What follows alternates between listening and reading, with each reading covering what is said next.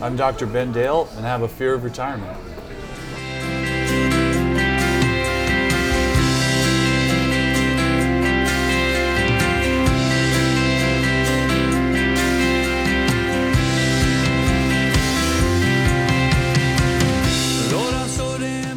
Welcome in again, everyone.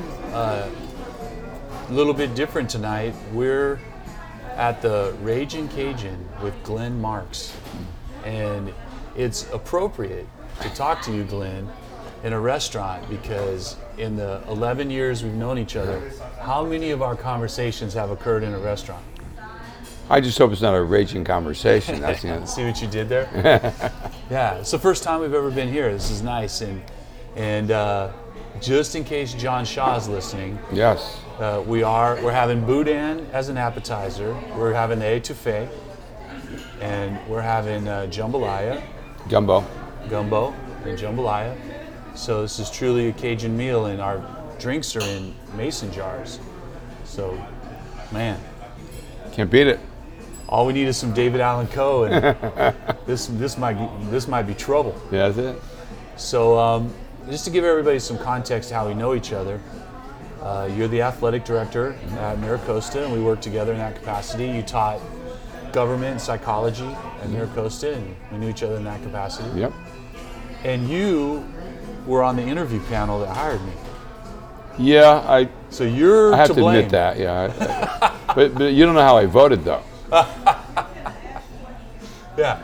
So you were on the panel, and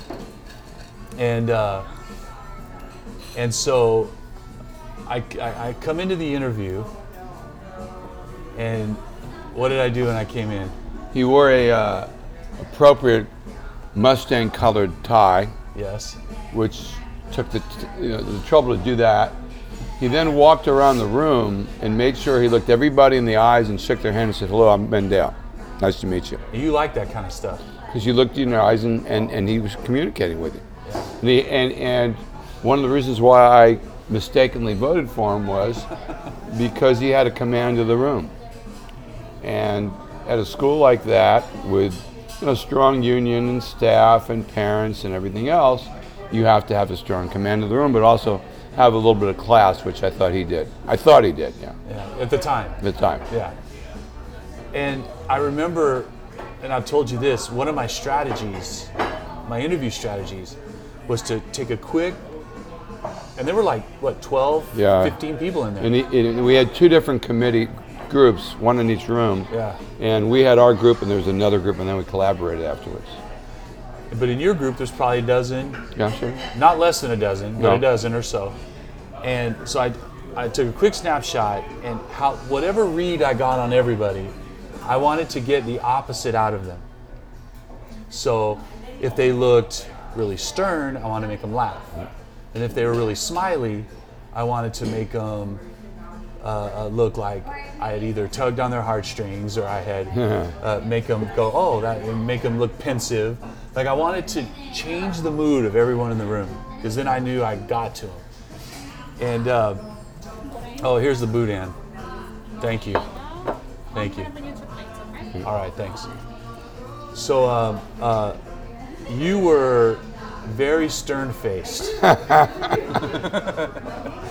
And those of you that have had Mr. Marx or worked with Mr. Marx, you know the Mr. Marx stern face. You had a stern face. And I don't remember what answer it was, but I knew I said something that was maybe a little bit funny, and you kind of did like a chuckle. There was no smile, but it was a like that. And I went, okay, check, got him, right? And so we met there, and then as I started to move around campus, I started coming to your class. And I quickly saw what a interesting and different teacher you were.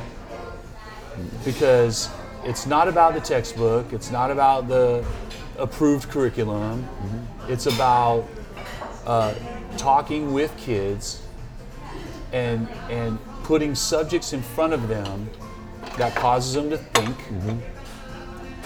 And then you want them to talk and express themselves. And if they get controversial, you're fine with it, right? But you want them to defend it. Right. And I think, I've never said this to you, I want to get your reaction. I think you deliberately went out of your way to be a little provocative, maybe to draw them out. Yeah. Yeah. And of course, in the last X number of years with the political structure, Yeah.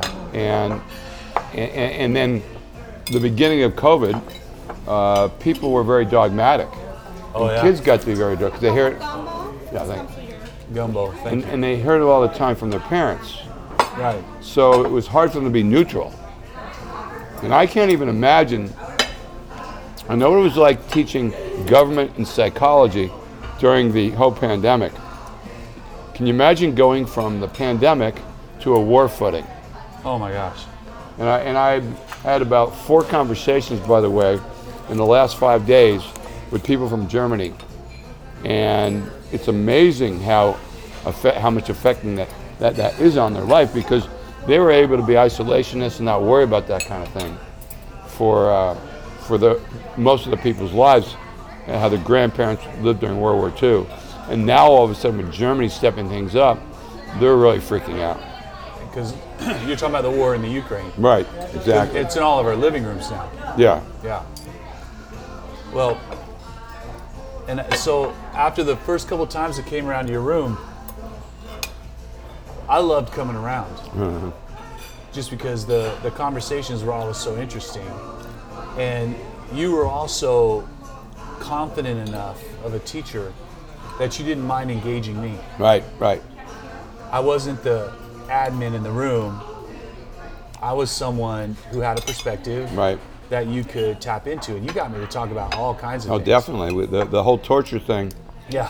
for the people who are listening, I mean, Ben had been involved as an interrogator in the Army. And so, but he was involved in the torture part of it. I should say the physical torture part of it, right? So that was fascinating too. And that was at the time when that was big news and a lot of controversy in different positions. So I think it's a testament to you that you got a principal to come in and talk about something that could potentially be controversial for me in my position as principal. right, To come in and talk about interrogation tactics, and my views on torture. right, There could be blowback, yeah, And I appreciate the fact that you heard me on the, that I'm a hands-off. I was a hands-off interrogator. Right. And I thought, interrogators that touch sources were weak interrogators. right, But that the mental part of it was definitely warfare. When they surrender their gun, the fight's not over, and there's now the mental, psychological part. So that was interesting. But I always enjoyed coming by your class, looking at the posters, the campaign posters, and the us making fun of ourselves posters with. yeah. That's a whole story in itself. With what were some of the good ones? Well, there was you running and the superintendent running away from the mad parents. Yeah. I like that one. And there was something about pencils in that one, right? Yeah. Like breaking. But Dr. Matthews said something about breaking pencils once, and the kid, I don't remember what it was. well, I tell you, not to segue into what this discussion's about, but I haven't taught, which you haven't mentioned yet, in the last year. Yep. And so I'm kind of retired from teaching. Yeah. And I really miss it for 2 reasons. One, I miss the interaction with the students, with Yeah. young people. And secondly, you have to be thoughtful when you're teaching and stay current. As a government teacher, you definitely have to stay current. And that's been a bit of a letdown to, and if you try to have conversations with kids, they haven't made up their mind yet. They hear mother and father talk. But if all you end up talking to is adults, they know how they feel. Yeah. So that's been a miss right there. So you were full-time in the classroom, and you were and are heavily involved in basketball. Mm-hmm. Outside the classroom, outside the Right. school, you coach in the West Coast Elite program. Mm-hmm. You do a lot of one-on-one training for athletes. Right. I like the term, you work them out, Yeah. right? And not only do you do it here in Southern California, but you do it all over the country, all over the world. Yeah. And whenever somebody asks me about you, I always characterize it the same way. I go, here's typical Glenn. Glenn, what are you doing for spring break? I'm going to Israel. Yeah. What? How are you going to Israel? Well, I'm going to fly over and work a kid out, and I'm going to stay with his family. Yeah. And they're going to, show me around Israel, and we eat some good food, meet some good people, and right? And so that's such a thing that's unique to you, that you're always going somewhere to work a kid out, because that's your passion. Yeah. But then you're seeing these great places and meeting Right. these great people, and I tease you. I've teased you, and I'll say it here for public consumption. I always say to you, you're a next level mooch. You're really good at it. Where are you going, Glenn? I'm going to Israel. I'm going to work a kid out. I'm going to stay with the family. We're going to go eat good food. And you have a ton of friends all over the world. And what's happening now, for instance, when I went back to Boston over spring break, or over ski week, there were 3 players there that I saw. Yeah. All 3, by the way, took me out to dinner. Yeah. You're so good at that. But what they appreciated was the fact that I spent my money to fly back and see him. Sure. One kid, Fletcher, was a senior. I hadn't seen him play college, and I promised him I'd see him play. Yeah. So I hustled back there to see him just so I could say I saw him play, and he really appreciated that. Yeah, you're good at that. Yeah. And So it was important to him. And everywhere we go, the people know you there. So you and I went to one of the arenas to watch an NC2A game in Anaheim. Honda Center. And we're standing there in line, and McKnight from Mater Dei brings his players over to meet you. The winningest high school coach in California felt it important to bring his players over and go, hey guys, I want you to meet this guy. You need to know this guy. And honestly, Glenn, I don't think people know that about you. And I also think you're one of the most misunderstood people I've ever worked with. We've had conversations, we've had debates, we've had interventions. Yes. Where you've had to have interventions with me because I'm spun out. And anyway, the car, we spent a lot of time talking in the car. But, we were talking about you as a teacher and how good you are in the classroom, and just the type of teacher that's not so focused on the approved standardized curriculum that has to be in by these dates. And we're going to talk about real things. I'm going to get you to think and talk and take a side and defend yourself, and that's pretty cool. What is it? Maybe I just said what it is, but what is it about teaching that you love so much? Well, I think, not to be overly dramatic, we do live in a democracy. We live in a society where people make judgments. They make judgments every day. They adult-like decisions, and how they treat people, and when they vote, and how they work with you and service your interests when you go to their store or to their doctor's office. And I think teaching that critical thinking and decision making is vital. And when you teach a class like government, they have to articulate ideas and decide how they want to vote in a democracy, Yeah. And when you teach a class like psychology, they're going to be raising the kids, and they're going to be people that are going to be next door to you in a crisis. And that was before we even had the pandemic, where people had a lot of choices to make. But earlier you said to me, it seemed like you were that devil's advocate, that person that told them the truth, that person that students try to avoid, and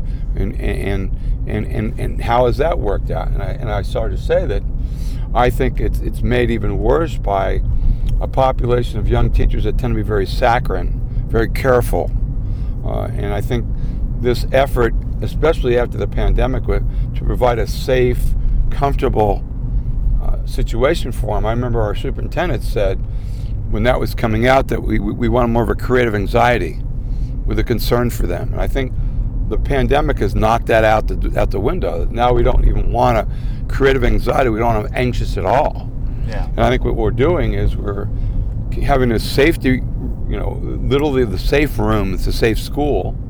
And then they leave that environment and they try to go to a UC system where they're cutting back on the number of kids they can get in, and jobs have 100 applicants, and so they have family. They marry somebody who's got family in the Ukraine, and they got to deal with those real life problems. And they're not equipped to compete. No, and I think the veteran teachers that are the more tell the truth, creative anxiety, put kids in a competitive situation, get them out of their comfort zone. Yeah, absolutely. Yeah. And then that's another reason. Matter of fact, it was interesting.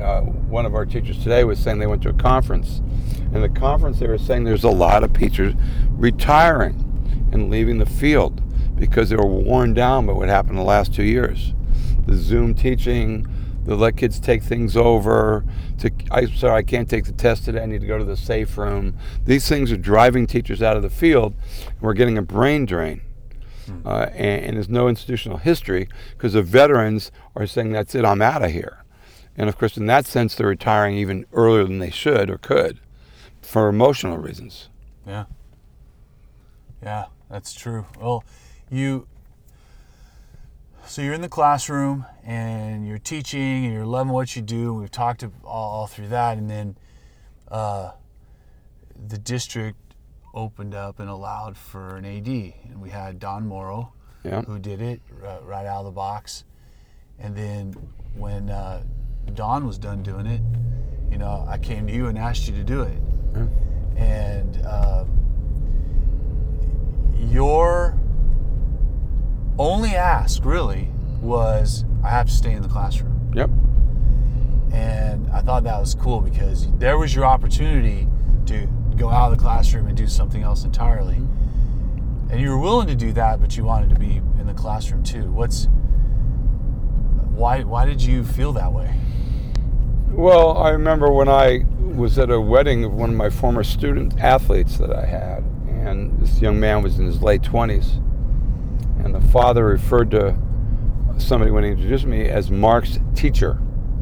Now, Mark had graduated San Diego State. He played football there. Had a pretty good job in Orange County in business. And this person said, wait a minute, I didn't know you were still going to school. And the father said, oh, he's not. So he was his teacher. And then Mark jumps in and says, no, he is my teacher. Yeah, that's nice. So to me, that's what you do. You're a teacher. You're a mentor. And these kids need that. And I've tried to do some things as athletic director with the leadership conference and the work I do with the baseball team on performance psychology, where I'm still teaching. But that's why I wanted to keep that foot in that door. So in a sense, when the district said you either could be a full-time teacher or full-time AD, and I opted for full-time AD, I retired from teaching. Yeah, that makes sense. Which isn't necessarily the case, but that was certainly how it felt to you. Yes. Yeah. Well, now you're how long you been in the business? Well, I got some numbers. 38.9 years, turning 71 at the end of the school year. Okay, and so it's got to be on your mind, right? Yeah.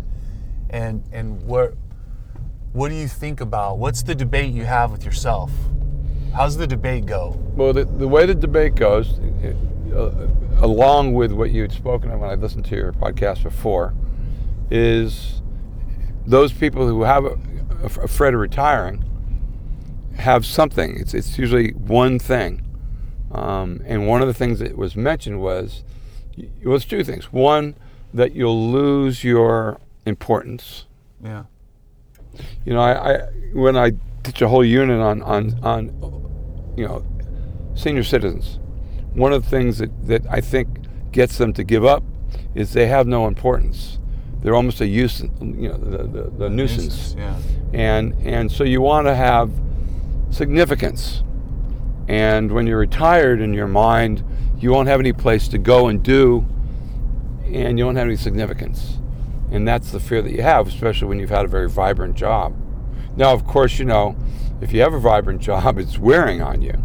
Yeah. And when you get older, you're 70 years old, you figure, how much longer do I want to, this is going to affect my health. Yeah. So you want to have a job where you don't have as much pressure.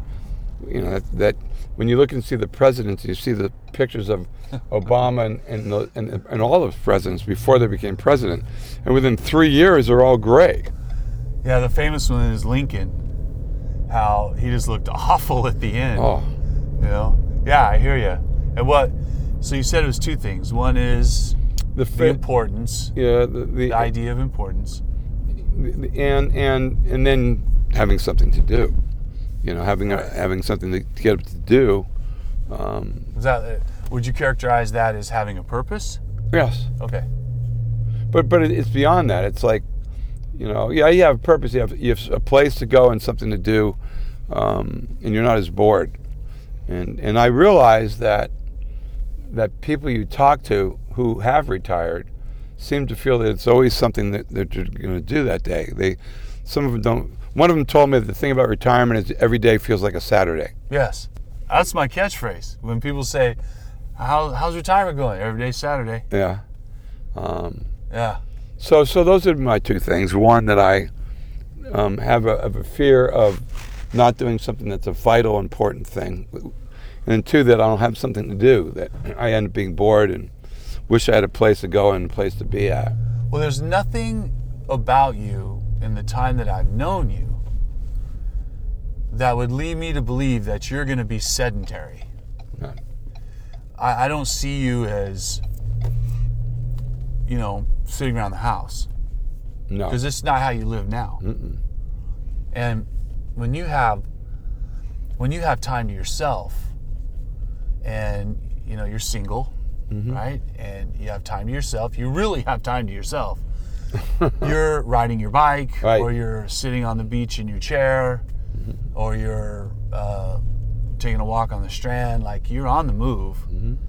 And I don't see that changing. But if you were to step away from the public school life, you would still do your basketball, right? And what all could you do there? Well, it actually makes a lot of sense to me. I tell you what's made this easier for me is the pandemic.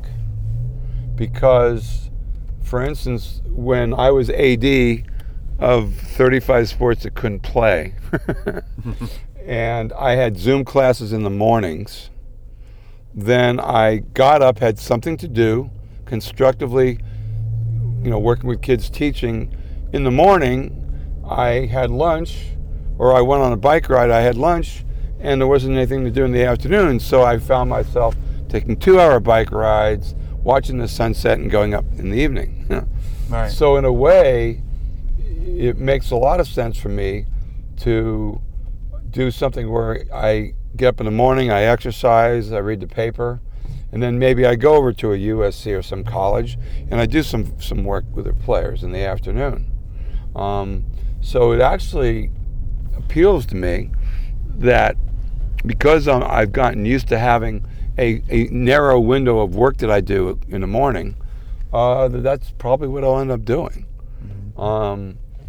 Even now with the flex schedule I have, I go in the morning, usually around 8 o'clock on time. I leave by noon, do the work that I have to do for the AD job, and then I go take an hour bike ride or something and eat lunch. And much of the time I come back to school for a couple hours. For games and such. So I don't really need to look for something that's going to occupy me 8 hours a day, and you can relate to that yourself. Mm-hmm, mm-hmm. You just have to have a place to go and something to do. And you're going to keep up with your travel. Yes. But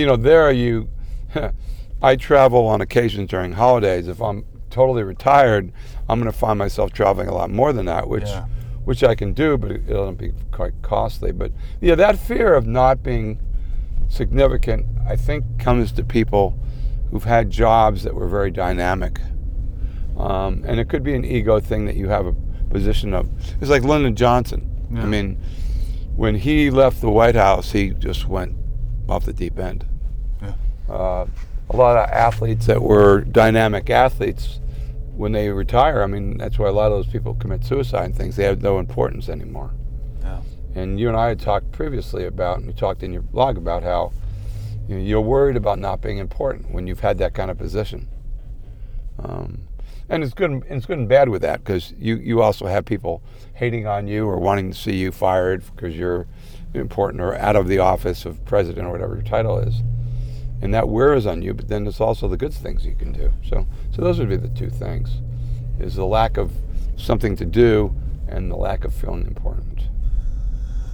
Our friend Patty said to me, there's really only two considerations when you retire. The retirement check and the insurance. Like, if those two things match up for you, it's time to retire. Do you agree with that? Well, it depends on who you are, and if you have, children and you have an alimony payment. I mean, a lot of the financial stuff depends on who you're relying on. Like, even talk to me about what to do with the supplemental income and how many years I spend it over. I said, look, if I'm 70 years old, I want to stay healthy and enjoy my lifestyle in the years that I am a healthy person. So I think that really depends on what you have backing that up. Look at that. I mean, there's a lot of people on a fixed income who if something happens to them, they're worried about that, and they stop working for the school district and they keep subbing because they. Why do people? See, this is a great question. Why do we see these people keep subbing? And I think it's because they're bored, and they have to have something to do. Right. You mentioned somebody who we spoke to about earlier. We both know. I think she misses having something to do. Yeah. And so that's interesting. It's not just the financial part, and it depends on how you invest it. Like I made a decision when I took the AD job and I was making extra money. I put a lot of money for me, in the bank, along with my retirement, which I didn't have 10 years ago. Yeah. And if I didn't have that, over $100,000 in the bank 10 years ago and I retired, I'd only be making my pension. I wouldn't have any money in the bank. Yeah. So that matters. So if you have some more money in the bank, then you really have a totally different attitude. Like I say to people, it makes no sense for me financially not to retire. And I also say, to catch myself, I'm not going to retire. I'm going to stop working for the public school system in California. There you go. And then you do these other things. Yeah. Which, by the way, is what you want to do. I talked to Neil. Right. And this fire movement, and their whole lifestyle is, I'd make just enough money to live the life I want to live and do the things I really want to do. And now, in a sense, you're doing that. But you see, or would be doing. If you remember this quote from Henry Meyer, my friend Henry Meyer, and he retired from Price Waterhouse at 42. Yeah. But put so much money away in investments that he had go-to-hell money. and to me, the go-to-hell money that I got wasn't only the pension, but also the extra money you have in the bank. Right. So if you don't have some payments you have to make and things, you actually have go-to-hell money. Go to hell. If you don't like it, I'll leave. Yeah. I don't have to do this. And I think that's a healthy approach. And the people in the fire movement, I think that's what they want. They want to have enough investments so they can do what they want to do when they retire. It's the ideal thing to do. And the only thing that scares some of us is what happened to my dad, which was when he finally would have a little bit of money to be able to live in Palm Springs and retire nicely, he ended up getting terminal cancer. Yeah. So you don't want to keep working to the point where you can do that and then not be healthy enough to enjoy it. And not be able to be healthy enough to enjoy what you worked all these years to. So that's still another reason for someone like myself to retire. When I have the health to be able to go to travel here and do what I want to do. Because I guess some people, because of health, they end up having to stop working because they, and then they're sitting in some. And they can't travel. Yeah, and they can't travel. But they have all this money that they saved, and which in some cases, if you go in an old age home, they take all that money from you anyway. Yeah. They do. They're going to get theirs, right? They do. They just take it. So on the way out here, the gate attendant asked me if I needed assistance getting on the plane. No. Yeah. I guess I looked like an elderly person who needed help, Glenn. It started with me when the people called me sir. And another thing I was starting to tell you is, when I went back to Boston, all three players that I've trained when they were younger, one is now coaching at Northeastern and about to get married. Another one is graduating college right now. And a third is in the second year of college. But more and more when I'm talking to people, some of the players I've taught, students I taught and coaches and players I've coached are now getting older, which happens when you're older. Yeah. And but the good part about that is you end up getting together with them in their adult years, and that's fascinating to me. All the things that you remember when you were the 25-year-old teacher, hearing the old people talk about. Yeah. I always smile at myself when I want to say the same things. And that's what I'm experiencing. But yeah, and I think about it every day now, because now that I don't have to think about the financial part, because I figured that out. And that is, I also thought I would use these spring months to start thinking about what I would do next. Yeah. But I also realized that I could stop working for the district in June, and as you're talking about, keep thinking about what I want to do next until I do it next. Either way. Yeah. But I don't think you're the kind of guy that's gonna do nothing. No. And I think you already have those things. With the work you do with West Coast Elite, with right. the work you do and working out and training players and being like a player development guy, and you know everybody. Everybody knows you. I've been around every place we go. Yeah. Somebody there at a high level knows you and comes up and says hi to you. I mean, you know everybody. So I wonder how many people who are listening have heard the expression, the best way to look for a job is when you don't need one. Yeah. And so if you retire and you have a satisfactory income and something comes up, you look for it, you apply for it, you talk to somebody about it, but you don't need to do it. No. And I think that's another plus, is that you can just, what I'm starting to do right now is plant some seeds with people. You mentioned that club that I work with. I said to them, look, I might retire from the district, and next year I might come over a couple times a week or for 3 hours a day, put together professional development for your coaches, put together something which I think is really needed now, and that is some more mental preparation for social and emotional for athletes. I mean, we just had an athlete from Stanford commit, self-induced death. I mean, people are killing themselves, and they're athletes, famous athletes. So I think you have to stay ahead of things and look for a niche that you can get into as a retired person. And look at all the people we know who did that. They start painting, or you're doing, and they end up going into phase 3. Yeah. So that's a good way to look at it. So you feel important and you feel you have freedom. And I think that's important. If retirement had a superpower, it's the ability to say no. Yes. And either it doesn't have implications or you don't care what the implications are. Like, hey, we'd really like you to help out, do something. I don't think I'll do that. Yeah, but you have to have that financial support and background.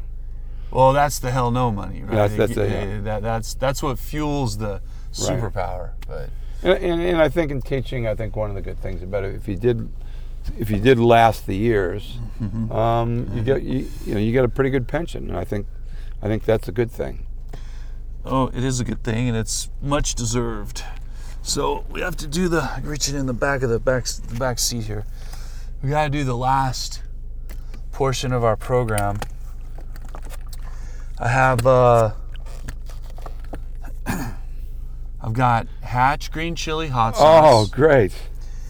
And I've got prickly pear cactus jelly. Oh. So at the end of every show, we have our guest say where they're at. Do you want Hatch green chili hot sauce or prickly pear cactus chili. You want the hot sauce? Okay. Yes. All right. I was just making some fish the other day, and I was talking about this mango hot sauce that I have, and it's about this much left. So you saw my reaction the first time I saw that. I jumped at that. Yeah, so those are Hatch green chili hot sauce. There you go. So now when you go to New Mexico, you get asked, are you red or green? Oh, So okay. are you red chili or green chili? I'd say green. So now, I say, me and green chili, we go way back. Okay. All right. I now thank you very much. Thank you for coming on. My pleasure. I'm Dr. Ben Dale, and I have a fear of retirement.